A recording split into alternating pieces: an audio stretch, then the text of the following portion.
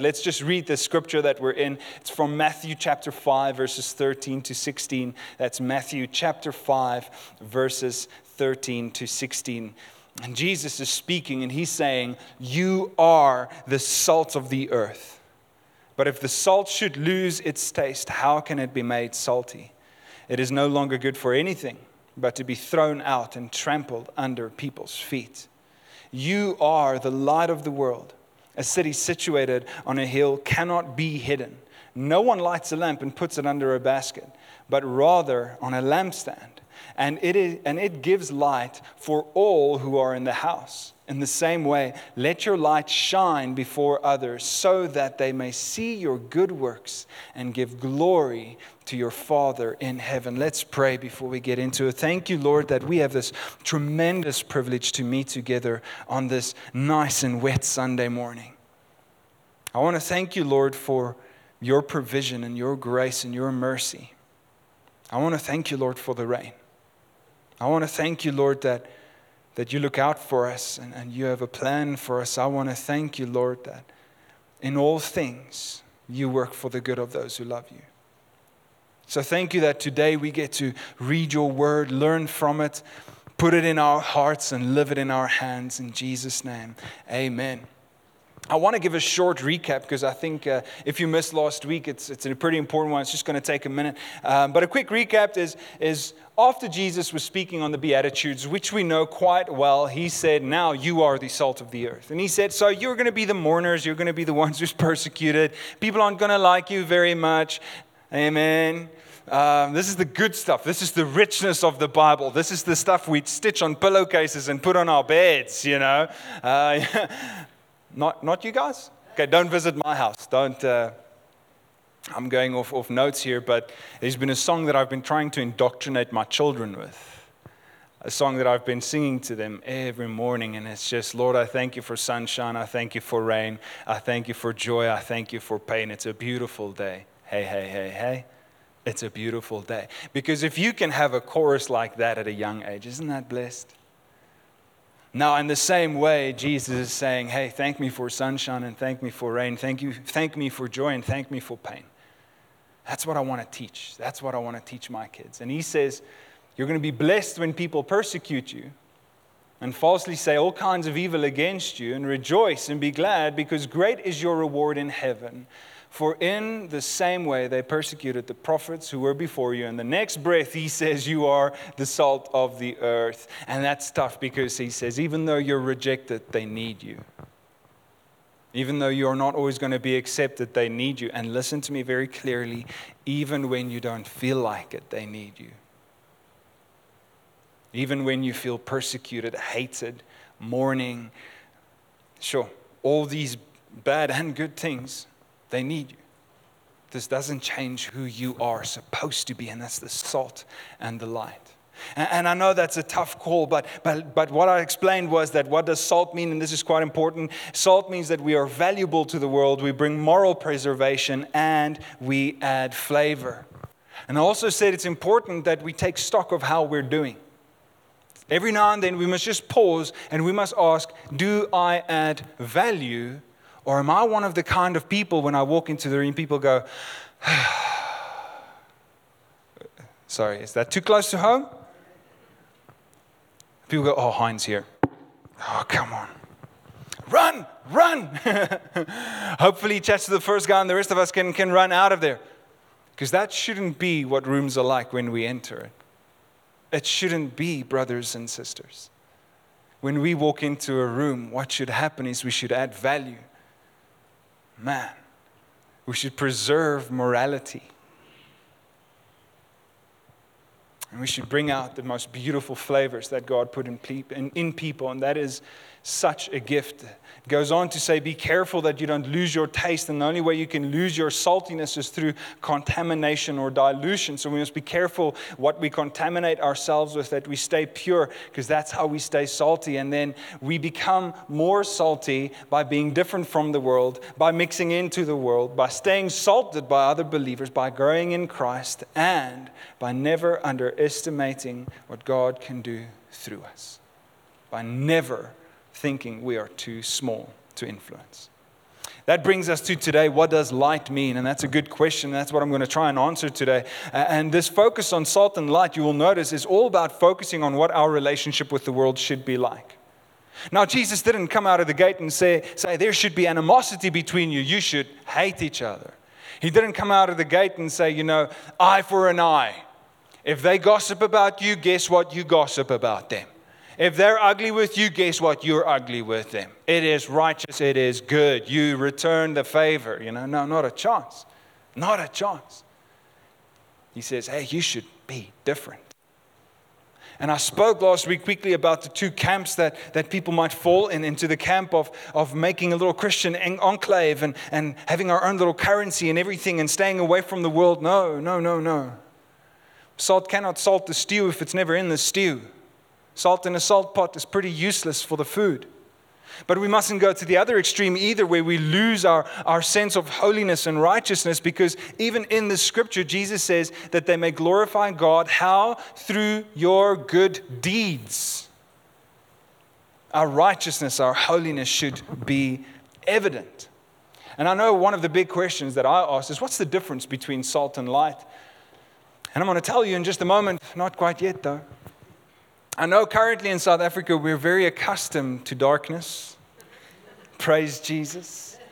There's a lot of practical experience, Just the other night, like literally on Thursday night after worship rehearsal, we were heading outside. So it was cloudy, so it was extra dark. And we stood outside. And after Piedri left and Manus left, Rulani and I were still standing and chatting. But when they were gone, it was dark.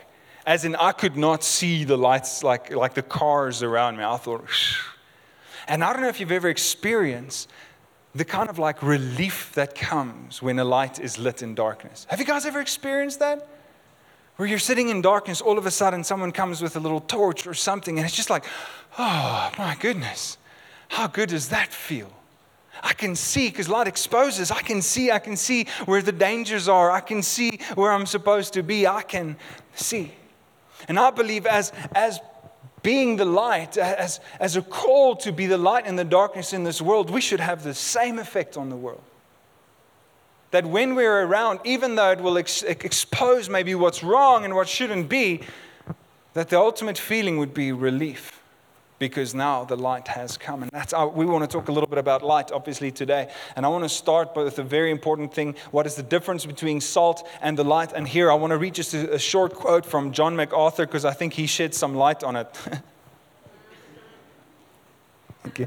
Okay. Well, I enjoyed that when I wrote it. This is John MacArthur. He says, where a salt is hidden, light is obvious.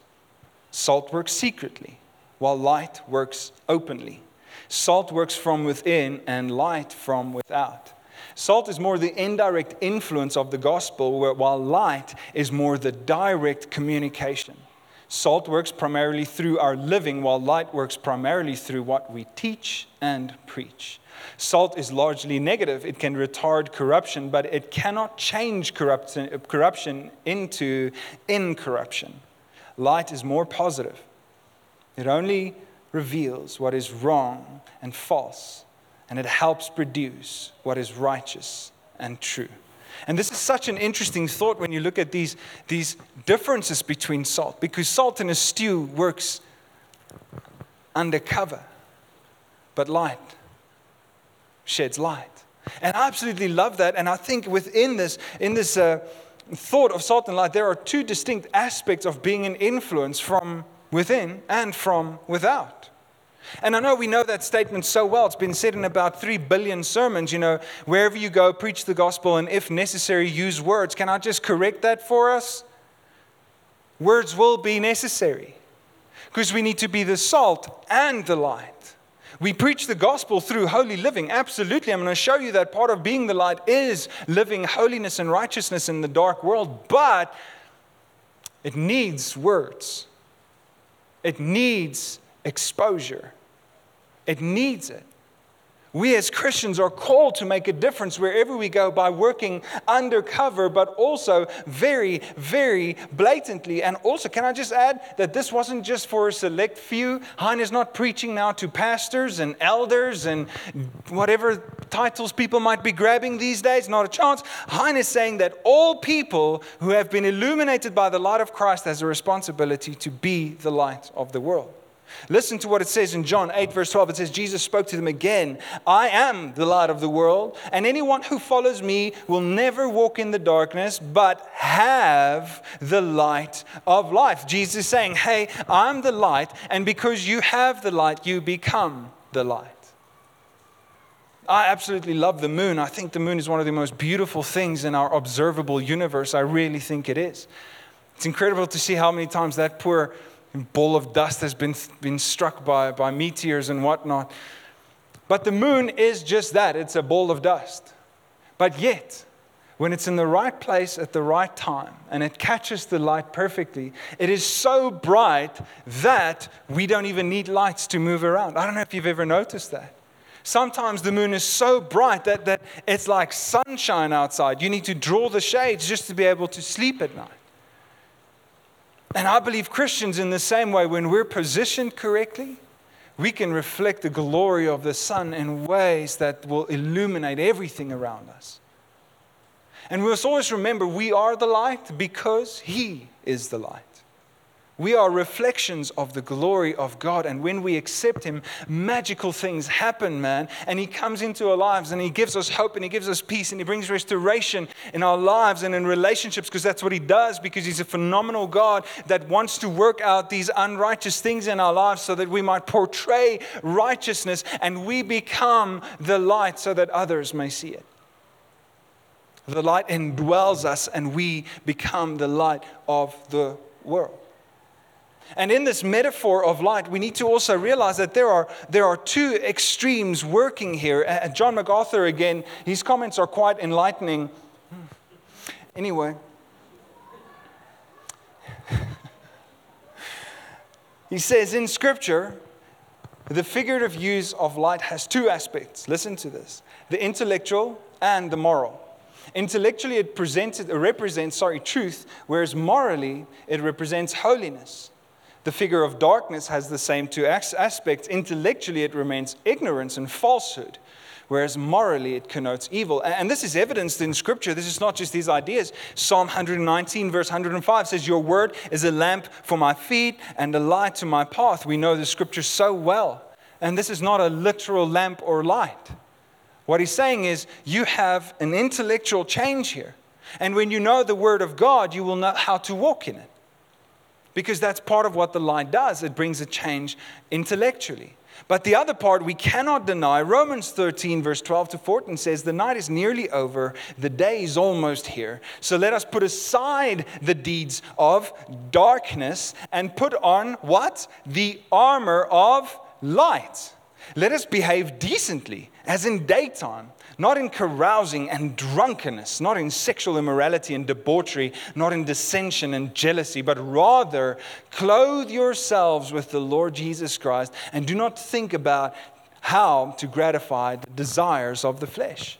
And here in Romans, he speaks of the very different kind of illumination by light. He speaks of righteous and holy living. He says clearly, hey, be careful. Live as if it's in the light, as in daytime. Not in carousing and drunkenness and immorality and debauchery. Don't go there. Don't do those things. Because part of being the light and having the light is it should change how we live. It should be evident in our lives. And this is so important because when we think about being the light, both these aspects needs to be a part of what we do. There's both an intellectual and a physical aspect to this. There's a knowing and a doing. That is what it means to be the light. And I said last week as well, people shouldn't have to read your comments on Facebook to know you're a Christian. They should see it in your life. They should see it in your life. Some people are much better at being Christians online than what they are in being Christians in person, because they post all the right pictures, all the scriptures. They forward them. No one forwards me messages anymore.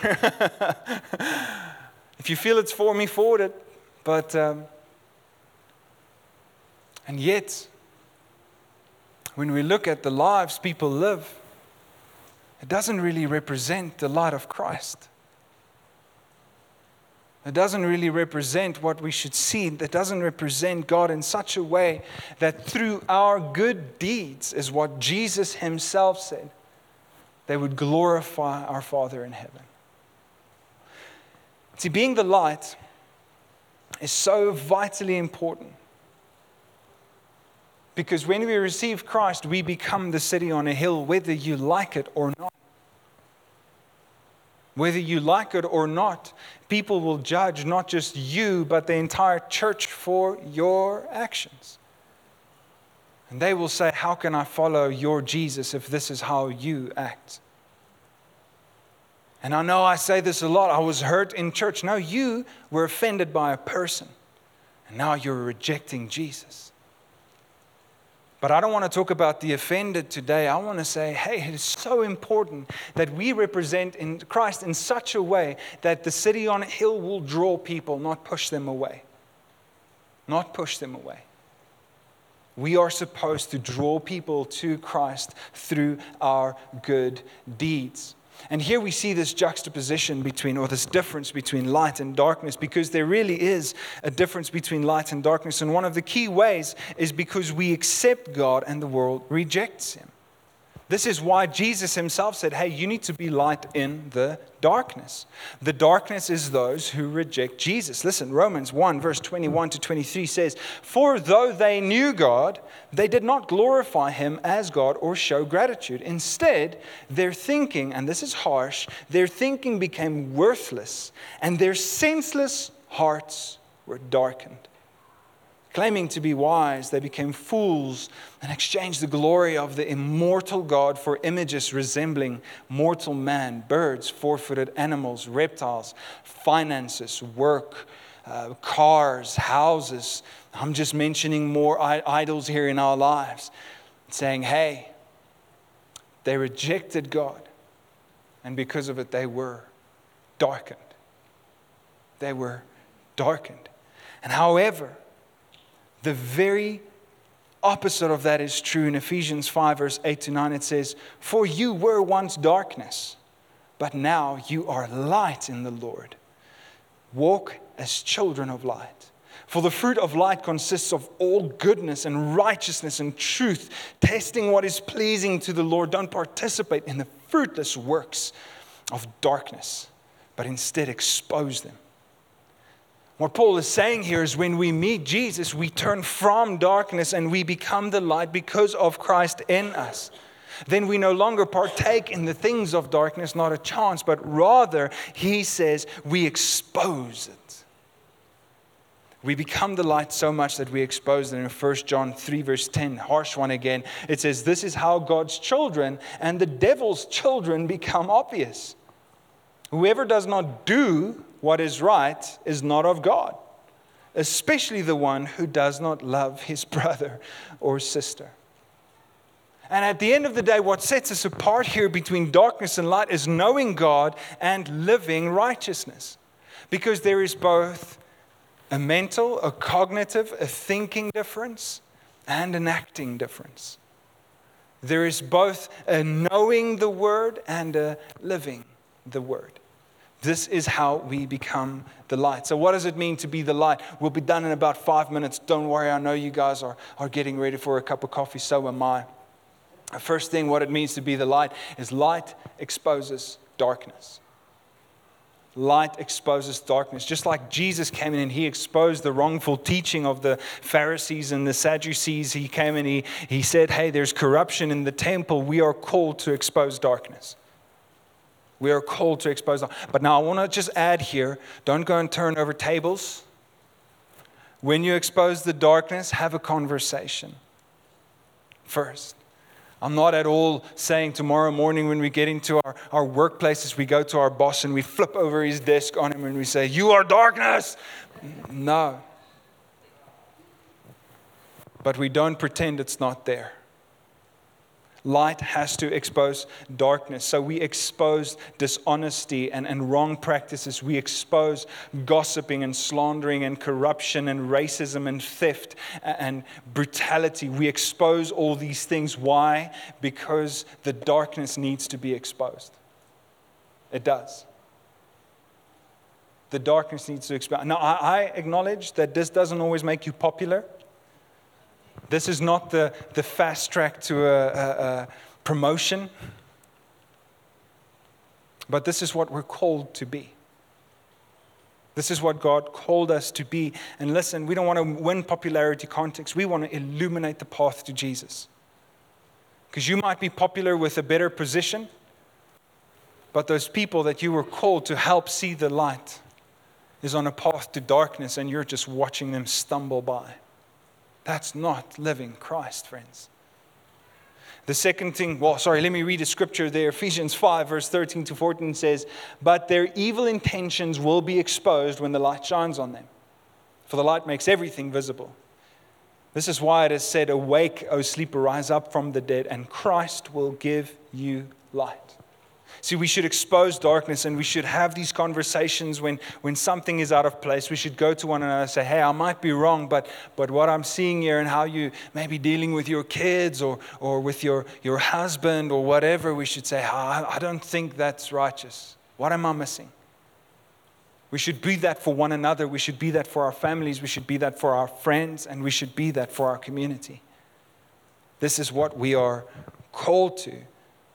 Often the light will shine through our moral living, and often it will need the words we need to speak.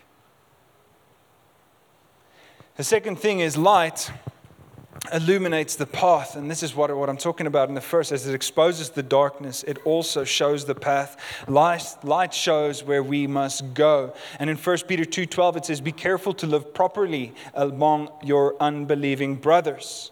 Live properly.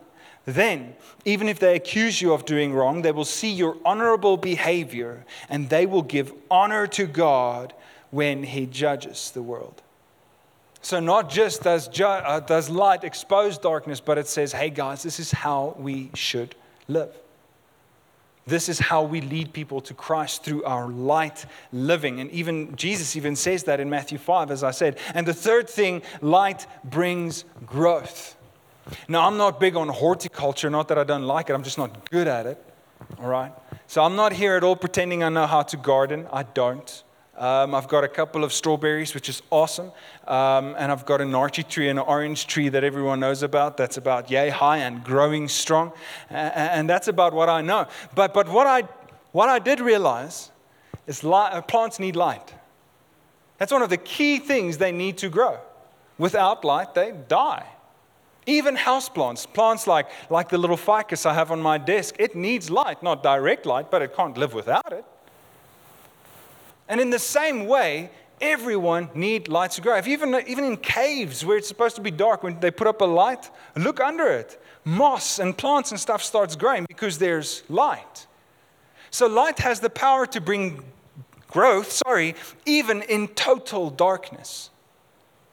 This is incredible. And this is the same influence we should have on those around us, whether it's our families or our friends or our communities. They should grow because we are shining the light. They should grow in their relationship with God. They should grow as people in character. They should grow as husbands and as wives and fathers and mothers and friends. Why? Because we are showing them how to. This is what the light does. It brings growth. And I want to help us out, and don't worry, this is where we're ending. 5 quick things. 5 quick things on how we can kindle the flame, how we can make sure that we stay the light. And number 1 is very obvious: stay close to the source. I don't know if you've ever played with glow-in-the-dark things. I love glow-in-the-dark things. Amen. All the parents, all the fathers say amen. We buy our kids the toys we want to play with. Come on now, it's not just me, is it? It's just me. Now a while back I bought Abby some of the stars, the cliche stars, but it also has a moon with it, like a little moon, glow-in-the-dark moon. But we all know one secret to glow-in-the-dark things is if you want it to glow in darkness, you have to expose it to light. And if you want to glow in the darkness, make sure you stay exposed to the light. Because just like glow-in-the-dark toys or the moon against my daughter's wall, if it's not exposed to the light, it fades and dies. So step one about kindling that flame, make sure you stay close to the light. And I'm sorry to say, but the light is not your favorite Christian song or the verse of the day. The light is Jesus. You need to know Jesus. He is the only source of light that will shine forever. You need to know Jesus. The second thing is keep with the community. Amen. We need each other. This is pretty much what I've been speaking about this entire year. If you brine, you have one coal, it ain't going to go so good. When you put two coals together, they burn longer and hotter. But when you have a whole braai full of coals, man, then you can put the steaks on or the worsie or some chicken, whatever you have, whichever you're having. Because we are hotter and we live longer together. Christians who isolate themselves just don't. So in community, we give strength and light to our individual lives. All right, the third thing is don't hide it. The third thing about being the light, how to be the light, don't hide your light. This is obvious. You can't be the light if you're hiding it away. And I know sometimes we're worried about what people might think or say or do when we expose the darkness, when we live the light. I get that, but I want to warn you here, when you put a thimble on a candle, it doesn't hide the light, it kills it. And this is what happens when we start hiding the light, is we're killing it. Because soon we don't show the light anymore because we've become so used to hiding it that we are not the light anymore. Don't put a basket over your light. Don't do it. It doesn't hide it. It smothers it. It smothers it. So don't hide the light. The fourth thing is find the right stand. I've learned a lot during load shedding how to have the most strategic places for your lamps in the house. I don't know if you have some places, if you're like me and you don't have a generator or solar or anything like me and you've got a couple of those nice lamps. They're brilliant. I'm not going to say the brand unless you sponsor us. No, I'm joking. But what I've learned is if I want to illuminate the whole room, the best place to put that little lamp of ours is on the cupboard facing up to the ceiling. And when you do that, all of a sudden the whole room is illuminated. And in the same way, we should place ourselves strategically to shine the most light. Light needs to be placed strategically. Jesus himself says, hey, put it on a stand so it provides light to everyone around you. So what are the strategic places that you need to be placing yourself? What are the relationships you should be engaging with? Where is God wanting to use you strategically for the most light to enter into the world? Light needs to be placed strategically. And the fifth thing is our light must point back to the source. See, when we do all of these things, we must remember Jesus said, Matthew 5:13 to verse 16, it says, in the same way, let your light shine before others because this is the ultimate purpose, so that they may see your good works and then give glory to your Father in heaven. So it's not about people coming to you and say, hey, you're such a good guy. And you say, yo, call me apostle or prophet or whatever the newest title you might want be. Because it's not for your glory. It's not for your position. It's for His. And we shine the light not because of what it might do for or against us, not a chance. We shine the light so that people might see Jesus. Not so that it might build our lives, or even at some points it will break it down. I'm going to warn you, I'm going to be real with us here. But for the ultimate purpose of Christ, it is worth it. So that people might see Jesus and give glory to God the Father. This is what we're called to be the salt and the light. So I've got a surprise for you. This is who you are. And over the last 2 weeks, I've been trying to equip you to be who you were created to be. You're not here and thinking, Johan, I'll take the salt part, the undercover part, but I don't want the light part. No, you are the light, friend. You are the salt.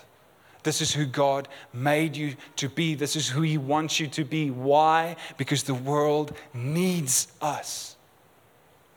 It needs us to make a difference. So I want to pray for you this morning that by the power of the Holy Spirit, we would be empowered to truly be the salt and the light on every occasion, wherever we might go. So that whoever comes into contact with us might see the glory of God. that we might expose the darkness, that we might change the atmosphere, that we might shed light not just on what is wrong, but rather on how we should be living before Christ. So if you would close your eyes, Lord, we acknowledge that this call is not an easy one. While this teaching is simple and we've heard it all our lives, we acknowledge it is not easy. So we need you, Holy Spirit. We need you to come and give us the strength and the power. We need your Spirit to indwell us so that we might be the salt and the light. Your promise in Acts is, Lord, that we will receive the Holy Spirit to equip us for every good work. So, Lord, come and help us in our workplaces, in our families, in those difficult relationships. Come and help us make a difference in those areas that we know is wrong. Lord, I want to pray, Holy Spirit, that you would give us wisdom and a strategic plan for maximum influence, so that we might expose the darkness, the works of the enemy, and show people the light of Christ. Help us, Lord, to know you and to live you. Help us, Lord, to be the salt and the light. In Jesus' name, amen. Amen.